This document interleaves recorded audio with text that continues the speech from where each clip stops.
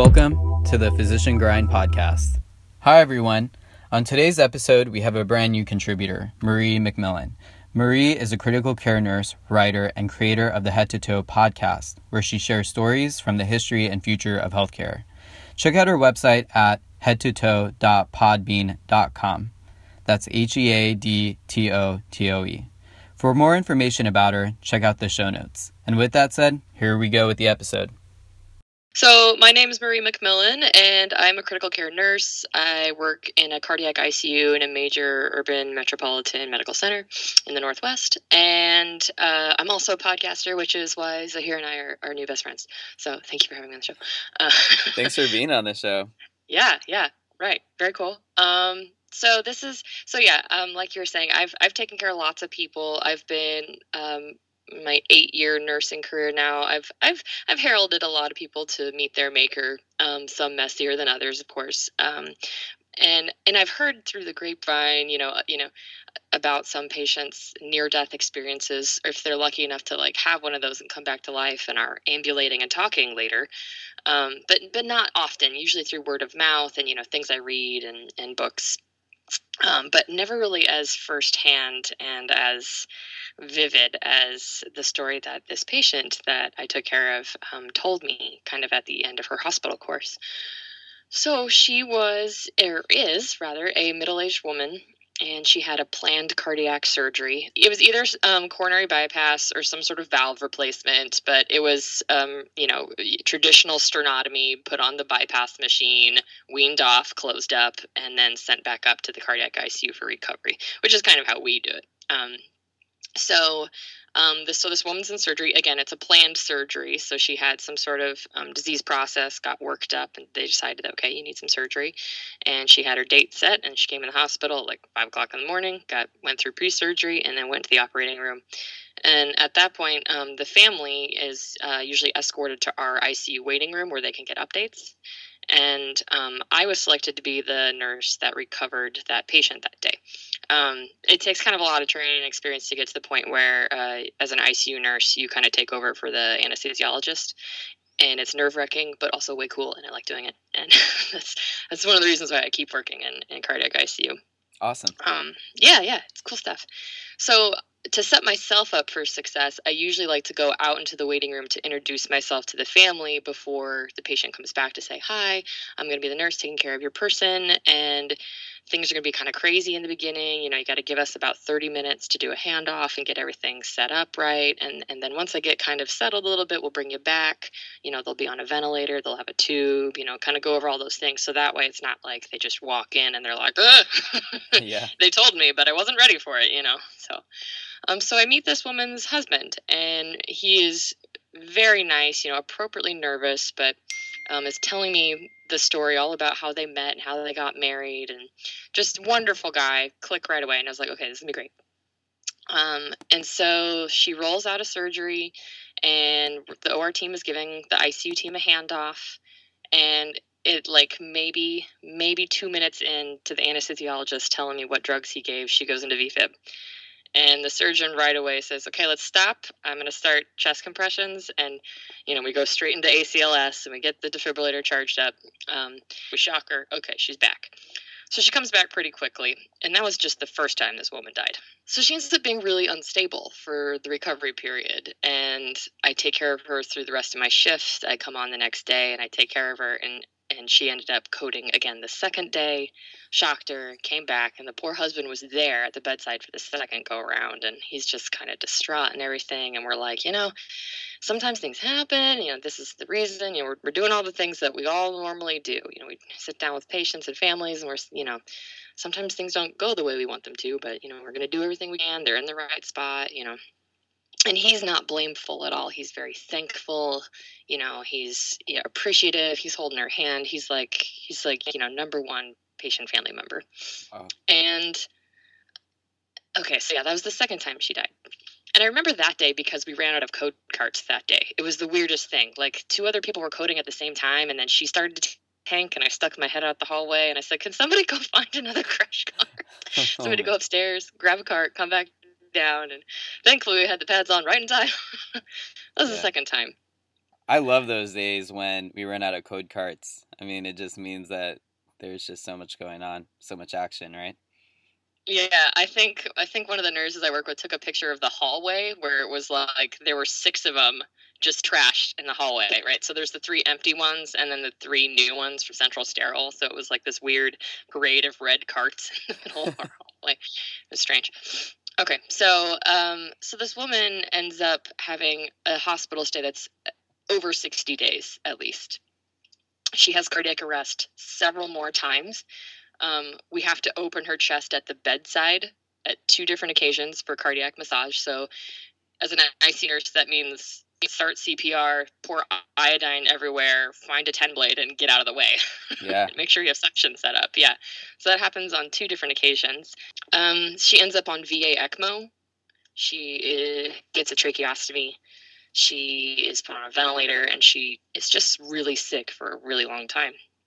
And her husband, again, so nice and thankful of staff, and always visiting her, but also going home, and like it gets to the point where like we just kind of really bond with this husband, and he's just been so great and at her bedside and appropriate, and palliative care gets involved, and they kind of start talking about goals of care. But she survives. She gets better. She decannulates from ECMO. She weans off the ventilator. She gets to the point where her trach is decannulated, and they finally sew her chest back up in the operating room and close her initial sternotomy that was open again for a really long time. And she just gets better. And I come to work one day, and they're like, "Hey, you're our favorite patient. She's finally on a rehab floor. She's out of the ICU." And I was like, "Wow, I gotta go meet her," because I never actually got to talk to her, So, but her husband kept coming down and visiting the ICU staff. Yeah, it's amazing. We spend so much time with patients, taking care of them when they're intubated and not even conscious, that we form our own personal relationship with them that's totally different than when they're awake and alert and talking to us. Yeah, absolutely. Yeah, and sometimes that's why, if patients come back and visit us, you'll recognize the family member, but you won't recognize the patient. They're like, "I was in this room," and you're like, "You look great." But so I go up to a different floor where she's in her bed. She's opening her eyes. Her tracheostomy is sewn up. You can see the dermabond on her chest where everything's sewn up. She looks black and blue, but she's opening her eyes and she's breathing on her own. And her husband's at the bedside, and her husband looks at me and gives me a big hug. And then he points at his wife, and he points at me, and he goes, "You almost gave her a heart attack." And I was nodding my head "Yeah, yeah, you almost you had me quite sweaty there. Probably in rapid AFib myself those first 2 days. So I meet her. I said, "So nice to meet you. I'm so glad that you've recovered, and you look like you're doing great. I know you don't feel great. Now that you're awake, you probably feel like a truck ran over you, but And she was like, "It's great to meet you. Thank you for taking care of me. And can I share a story with you about how I died and came back to life?" And I said, "Well, sure. Of course you can." Okay. Part 2 of the story. So she starts to tell me about her relationship with her mother-in-law, the husband's mother. Now, while she was out, and by out I mean, critically ill, hooked up to an ECMO circuit, and a bunch of lines and drains in her, and a bunch of drugs pumped into her, and her chest cracked open to the point where you can kind of see her heart beating a little bit. So that's what I mean by out for lay people out there. I think that's as out as you can get, right? It pretty much is. I have seen awake people in ECMO, but not many. So she says, "Well, while I was out, I had this experience." And she starts telling me about her relationship with her mother-in-law. Now, while she was out, and, we all knew the husband, he had communicated to us that his mother was having health problems while his wife was in the ICU. She's elderly. She's not doing well. And during her long hospital stay, the patient's hospital stay, her mother-in-law ends up passing away. And the husband says, to staff, "I'm dealing with this, and this is happening in a different country," and he's had to be on the phone. It's just like the worst few months of this guy's life. And he told staff, "My mother passed away. If for some reason she wakes up or whatever, we're not going to tell her, until she really gets better, because it's just going to stress her out. And, the last thing she needs to be doing is mourning while she's trying to breathe." So, we all agree. We're like, okay. It's one of those weird situations you kind of have to tiptoe around, but, it's at his request. We think it's appropriate, so obviously we're going to go with it. And so fast forward, she gets better. I'm up visiting her on the rehab ward, and she's telling me she remembers going into surgery, and then she remembers being kind of out and having this experience, and then waking up and seeing her husband. And when she woke up and saw her husband, the first thing she says is, "When did your mom die?" And her husband says, "Who told you that? We weren't supposed to tell you that until you got better." And the wife says, "Well, I saw her. That's how I know."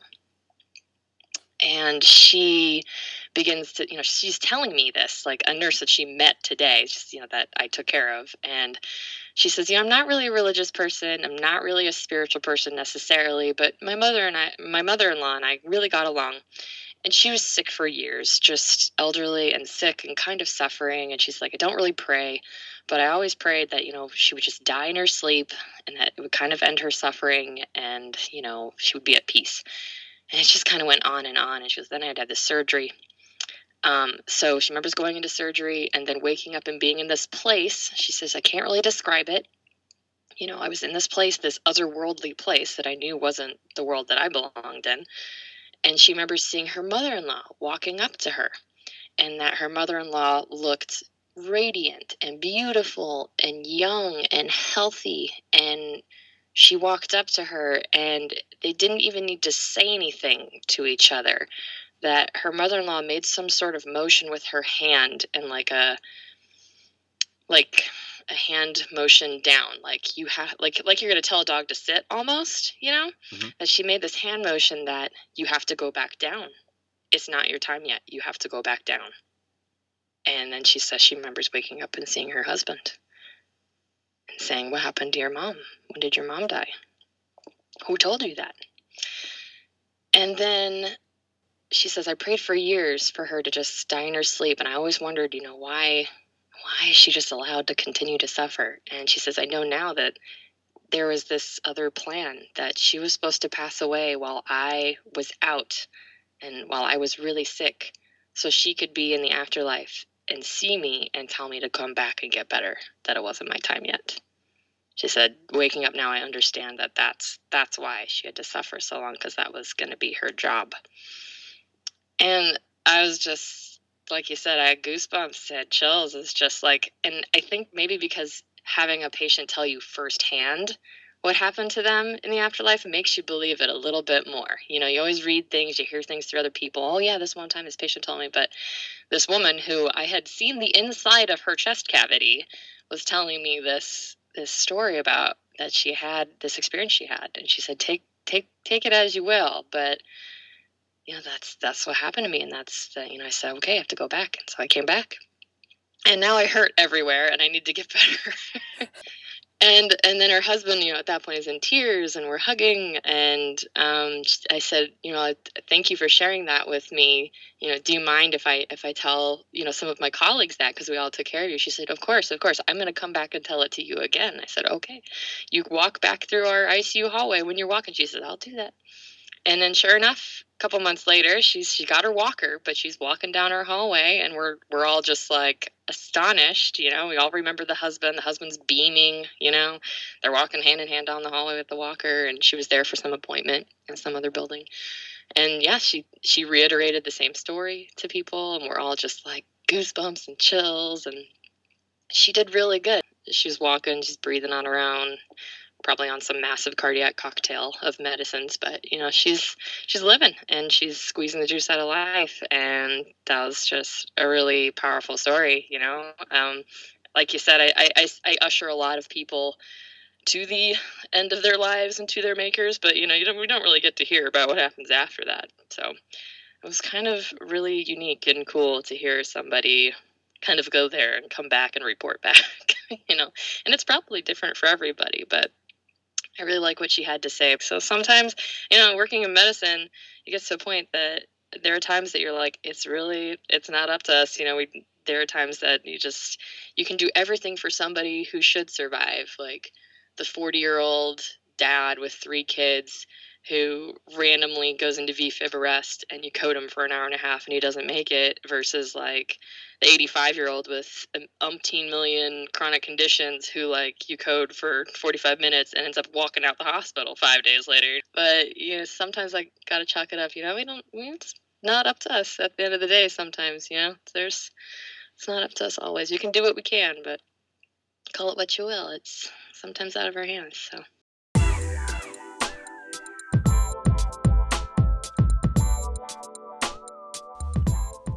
And this wraps up another episode of the Physician Grind podcast. If you like what you heard, please give us a rating and review. The Physician Grind podcast is a forum where healthcare providers can share stories.